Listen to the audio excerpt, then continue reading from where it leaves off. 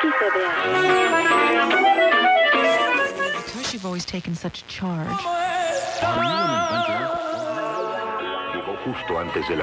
You are listening to The Border Chronicle. Sometimes you run into people whose words profoundly challenge established worldviews and narratives.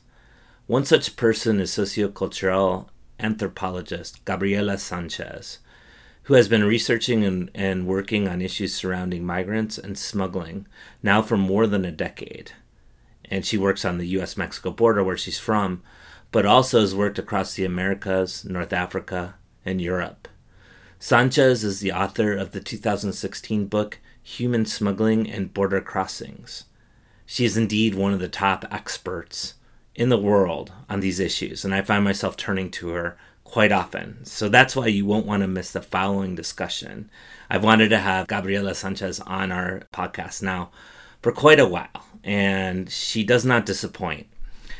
She takes on the many misconceptions and myths head on, especially surrounding smuggling and cartels.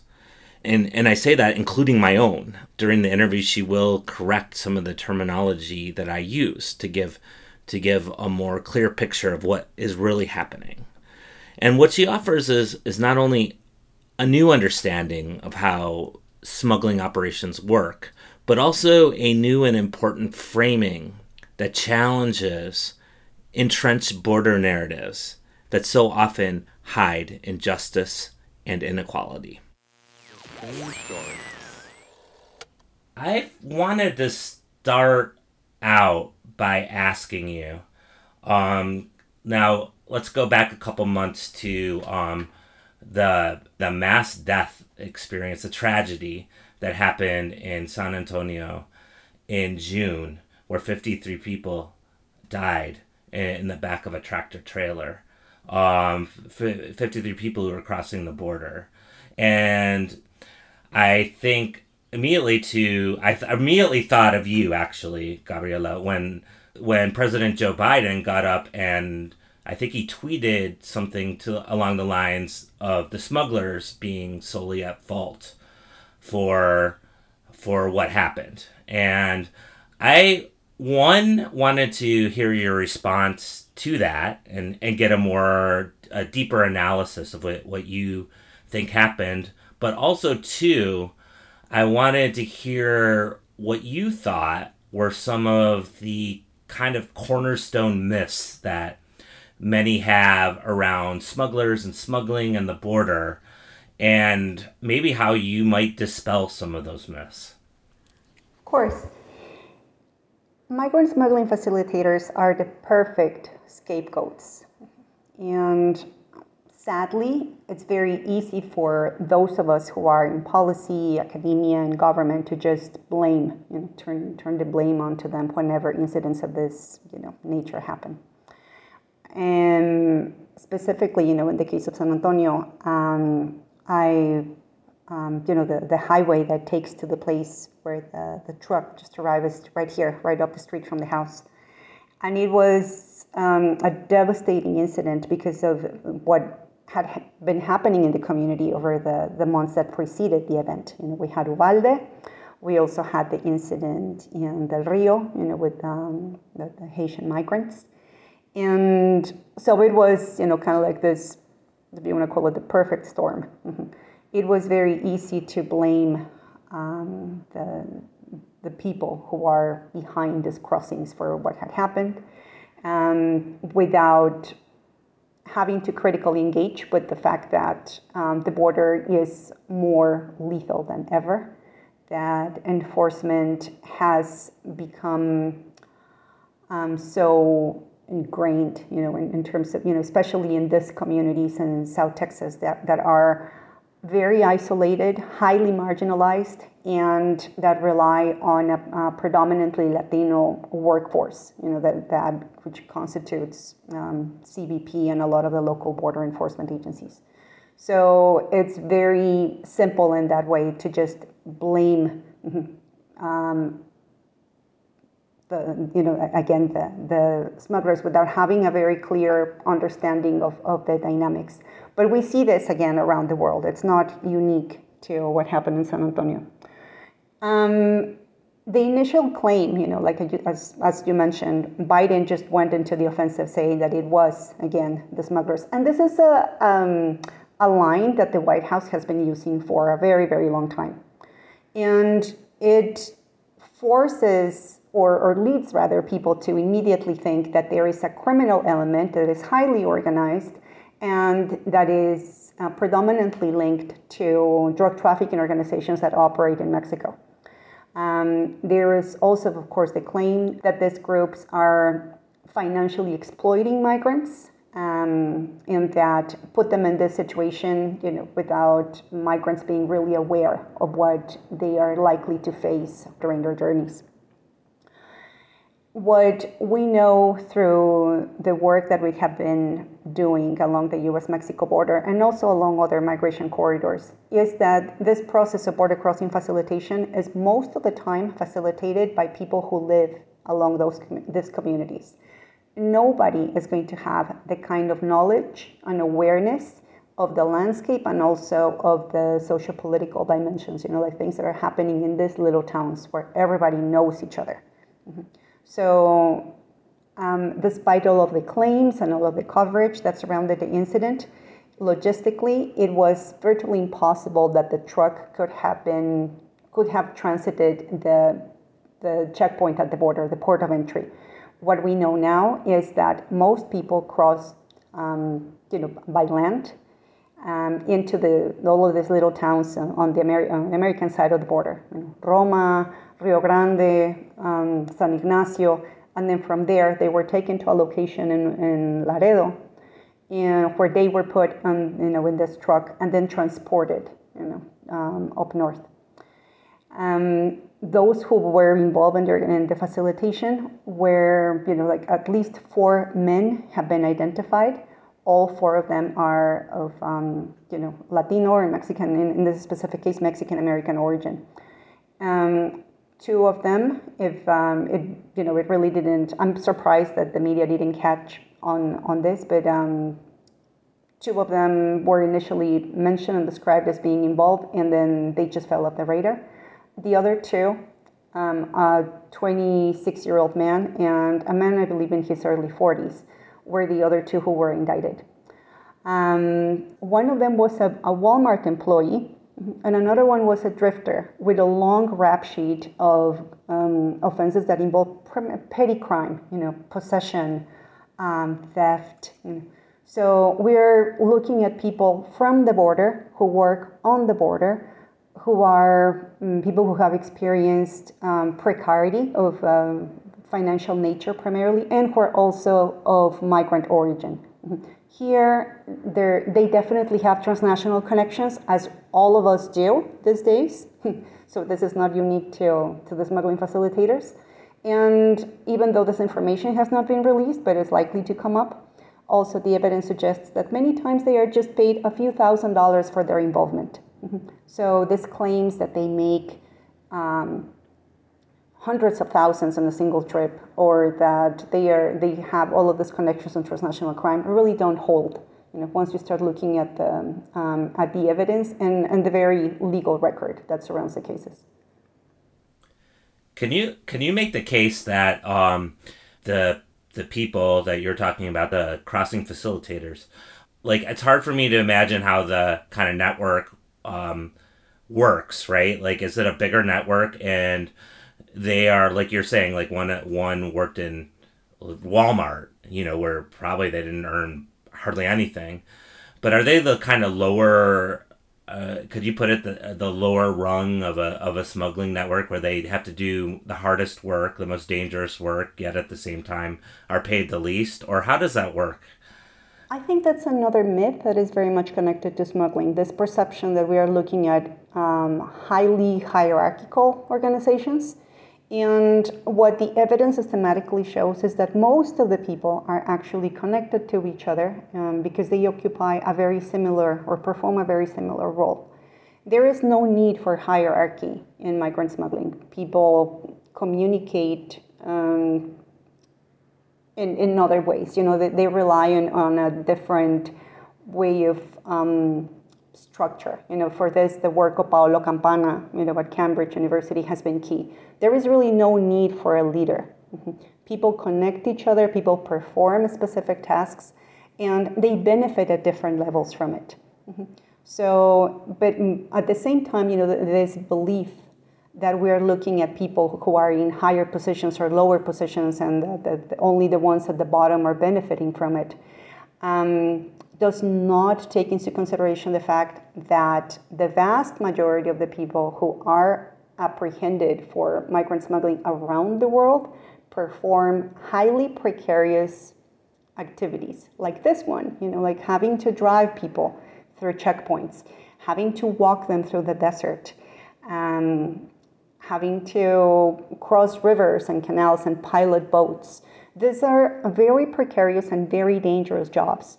When you ask people if they're, those who work with them perform better jobs or improve jobs, they just look at you like saying, like, no, this is how smuggling works. Everybody is really, just doing the best they can to make a little bit of money.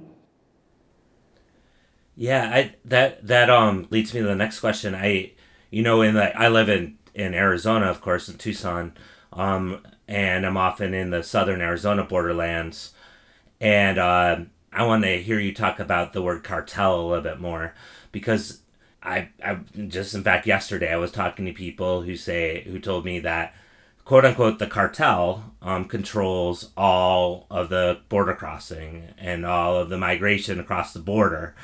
And when they said that, I have a little skepticism. I like this kind of amorphous entity, the cartel.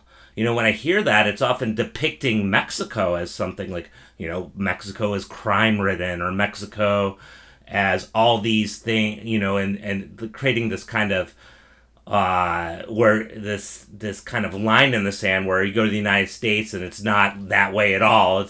But in Mexico, crime's around the corner everywhere. But I wonder if you could comment on that, the cartel aspect of it. Mm-hmm. I think, as you very accurately point out, the very notion of migrant smuggling is highly racialized and racist. Mm-hmm. It's also very gendered. So if we trace the history of migrant smuggling as a crime, it was intended to identify gangs or organizations that were facilitating the crossings of irregular migrants from the global south. So from its very conception, right, smuggling had a very clear orientation in terms of who this was supposed to target and how we were supposed to be told as the public who the smugglers were. Mm-hmm. And specifically, in the case of the Americas, if we trace back, the use of the word cartel, we know that this is not, it was not endemic, right? It didn't come up from Colombian drug trafficking organizations. This was an American term that was imposed onto them. So historically, what we've seen is, once again, this coupling or this equation of the drug trafficking organization in Colombia being transplanted or transported and translated into Mexico. And then what better threat, what better ideological threat could you ask for than coupling drug trafficking organizations with migrant smuggling? Mm-hmm. I know that some people are critical of this, don't actually really endorse the notion of the cartel. And to put it into context, again, looking back at how migrant smuggling has been conceptualized, we just have to look at the way it is spoken of in Africa and in Europe. It is very often, quite often, equated or put at the same level with terrorist organizations. So what we have here in the Americas is the coupling of drug trafficking and migrant smuggling, and in other parts of terrorism and migrant smuggling. Why is that important? Because once again, these narratives depend on the racialization of men from the global south, and their creation as threats. So that's why I'm always very cautious, and I warn people against the use of the term cartel when they are speaking about drug trafficking organizations and specifically about migrant smuggling. Are drug trafficking organizations involved in migrant smuggling? Which I think, it's the following question, or the one that would follow. They are very much aware of each other. They use very similar routes. Enforcement has led them to use very, almost identical corridors.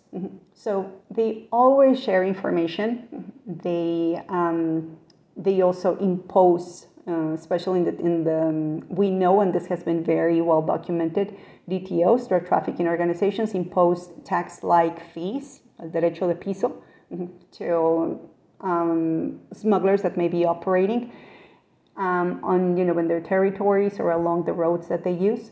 However, this is not, and it should not, from my professional experience, it should not be interpreted as a merge of both markets. Again, enforcement has forced them to come and rely on very similar spaces together, and in many times to depend on each other as a labor force. This doesn't make them the same crime. This doesn't necessarily mean that one organization is working as the other. Also, the term cartel has now, at this point, is this blanket term for anything that is related to crime, especially in the case of Mexico. I think that everybody just talks about the cartel without really having a sense of what it is or how we are using it. Because, again, this narrative of security that is being deployed by the state is so strong that we cannot really separate it from identifying different groups or different activities. I'm curious about the correlation as we look at the buildup, like say of border enforcement on the U.S.-Mexico border. Have you seen a correlation between that and increased smuggling? Yeah. Again, I'm very another word that I'm very cautious, about is network, right? Like everybody coming together as a network, when that's not the case. Networks have a specific purpose, and that is something that we don't necessarily see all the time in smuggling. I think that one of the most specific transformations that we have seen worldwide is the flattening of the market. If you go to any jurisdiction along, going back to our corridor, any jurisdiction in Central America, Mexico, and the people who operate, as you will mention, on the American side of the border, you will see that many of them are performing highly specific tasks that are not necessarily connected to a network. Many times they are, just people who are work more like independent contractors. They just go with somebody who may be able to offer them a job for that, point in time. And that allows, once again, for their criminalization. You were mentioning Southern Arizona. Something that we don't speak about quite often, right, is the criminalization of Native Americans. We know that along the U.S.-Mexico border and also the U.S.-Canada border, many of the people who are involved in the facilitation of border crossings are Native American. So we see this very clear correlation of poverty, marginalization, lack of employment, and involvement in the specific tasks that may generate a little bit of money for people to survive. And this sense of working independently, making use of their knowledge of the landscape, also their awareness and some of the connections that they may have with people on both sides of the border. So I think that is one of the main aspects to keep in mind, this hyper flattening of the markets. And especially along the U.S.-Mexico border, something that we're also witnessing is the increased involvement of very young people in this facilitation. On the American side of the border, crossing or driving people, to other locations, aware of the fact that they are very likely not to face charges because of the fact that they are underage.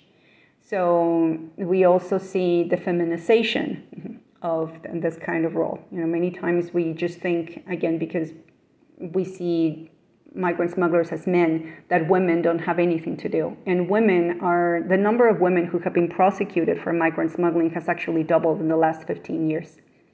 And that's because many of them, once again, are performing very specific tasks that are that are very gendered, like feeding people, taking care of them, watching over babies or the elderly or other pregnant women, and being arrested or apprehended in that process. So this is what we are, again, seeing, this massive criminalization of poverty along the U.S.-Mexico border. And that, again, targets people who have historically been experiencing precarity. So that is what I would really like to emphasize. This is the focus on organized crime prevents us from seeing how enforcement and inequality disproportionately target the poor. Yeah, so that's, you look at the media around this stuff. You look at what's on the cable news, what's on the television, and there's a total emphasis of the cartel, of criminal organization, all the different terms that are used. But you're saying that is a blockade to what is really happening. Is that correct? Am I understanding you correctly? Correct. It's a lot easier, right, to think that there are these massive organizations that have tentacles that go across borders and that there's dark-skinned men wearing boots and hats, right? It's sexy, it's appealing, it justifies budgets. It's a perfect fit for the narratives of security. But it prevents us, as the general public, from paying attention to the fact that immigration and border enforcement, is the one that is creating the mechanisms that are preventing people from being able to travel in a dignified, legal, and orderly way. So, but it's always easier, it's a simpler message to just focus on again, I hate the word cartel, on all of these representations that we are being hit with every day, and not to engage critically with inequality, with poverty, with gender, with racism, and as they are related to smuggling. So along those lines, how would you reframe the discussion that we have around the border? What terms would you use? And then what do you think would be at least some of the way solutions, or at least the beginnings of how a solution might happen, or maybe the solution is getting rid of things. I don't know. But what are your thoughts along these lines? I am very surprised that very few of my colleagues in academia mentioned the fact that equal access to identity documents, visas, and passports is one of the key ways of solving this issue. Here I am talking about the fact that many people don't have access to birth certificates, that visas are ridiculously expensive, and that only those who are privileged enough to fulfill the requirements that are demanded for a visa are able to qualify to apply for them, right? That does not even guarantee that you're going to get a visa. The same comes, with passports. So if people were given equal access to these documents, regardless of place of birth, sex, gender identity, age, people would not have to rely on smuggling facilitators. That's, but I think, here the key word is equal access, because right now the kind of access that we have to these documents is not. So I think that is one element. Another one is we have to stop thinking about migrants just in terms of their victimization and their pain.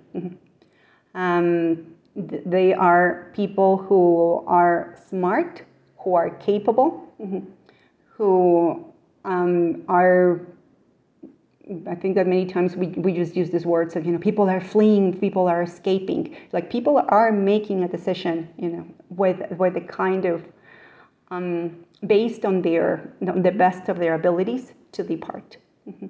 And also to understand that violence is not the only reason why people are leaving, that organized violence is not the only reason that is pushing people out of their communities.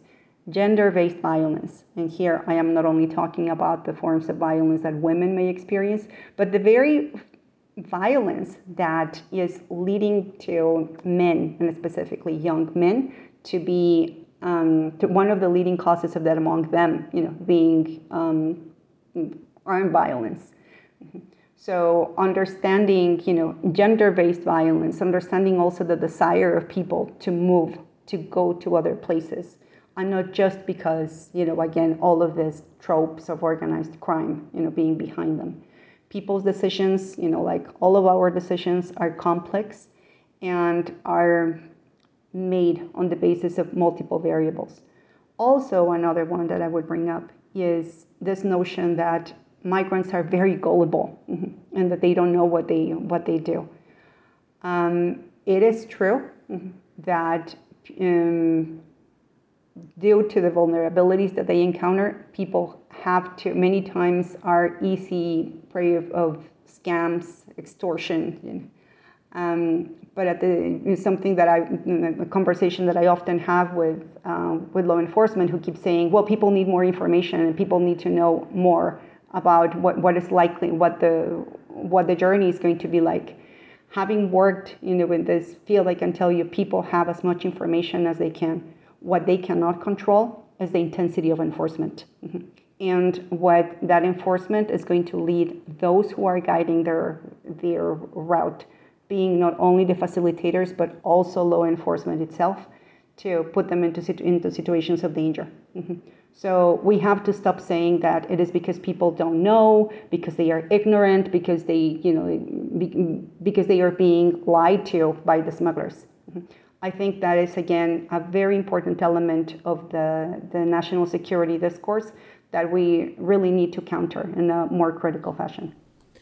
Do you think that any sort of, is there a proposal on the table, or I don't know what this would even, I guess an immigration reform bill, something like that you see as a possibility of beginning to address these questions, or is this something that's so far off the radar that no one is really touching it? Or do you think there's any sort of, in today's political climate, especially around the border, of moving forward with some of these ideas?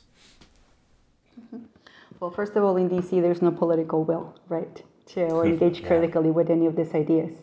Enforcement, the notion of transnationally organized crime, again, so-called cartels, is what is behind the kinds of budgets that we're seeing governments mobilize. And so there's really not going to be a movement or an effort towards changing that side of the narrative. But I think that there's something that is important and that we often forget. The border has a voice. The borderlands, has a voice. And historically, it has been silenced. On those of us who call the border home, we have seen how systematically we are pushed out of the debates. We are seen as an afterthought. The border is very far away from DC, right, from where the decisions are taken. So I think it's time for to create, all of these spaces for the people from the border. They are the experts. They are the ones who should be doing the talking. And as academics, as policymakers, we should be taking a step back and actually creating, spaces for the people. And so that they can also contribute to these debates. Because so far we're the ones dominating them. Every single meeting that we go to, it's the same people. The border continues to be an afterthought. So until we take the border seriously, we are, the communities are going to continue experiencing criminalization, victimization, and to be constructed as threats. And for those of us who love the border, we know that we are a lot more and that we are, so different from those perceptions and constructs, right? So I think it's also, I would also call, people to think more critically about the way in which we, are constructing the border. Great. I think that's a good place to end our discussion for today. Gabriella Sanchez, I really, really do appreciate you coming on to the Border Chronicle. Thank you so much. No, thank you.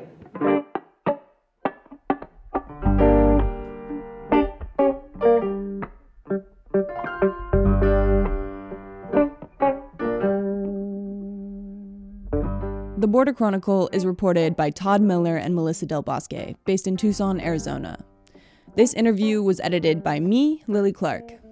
If you like what you're hearing, please consider rating us on your favorite podcast platform. It'll help other people find the show. You can read and listen to more local border reporting on our website, theborderchronicle.com.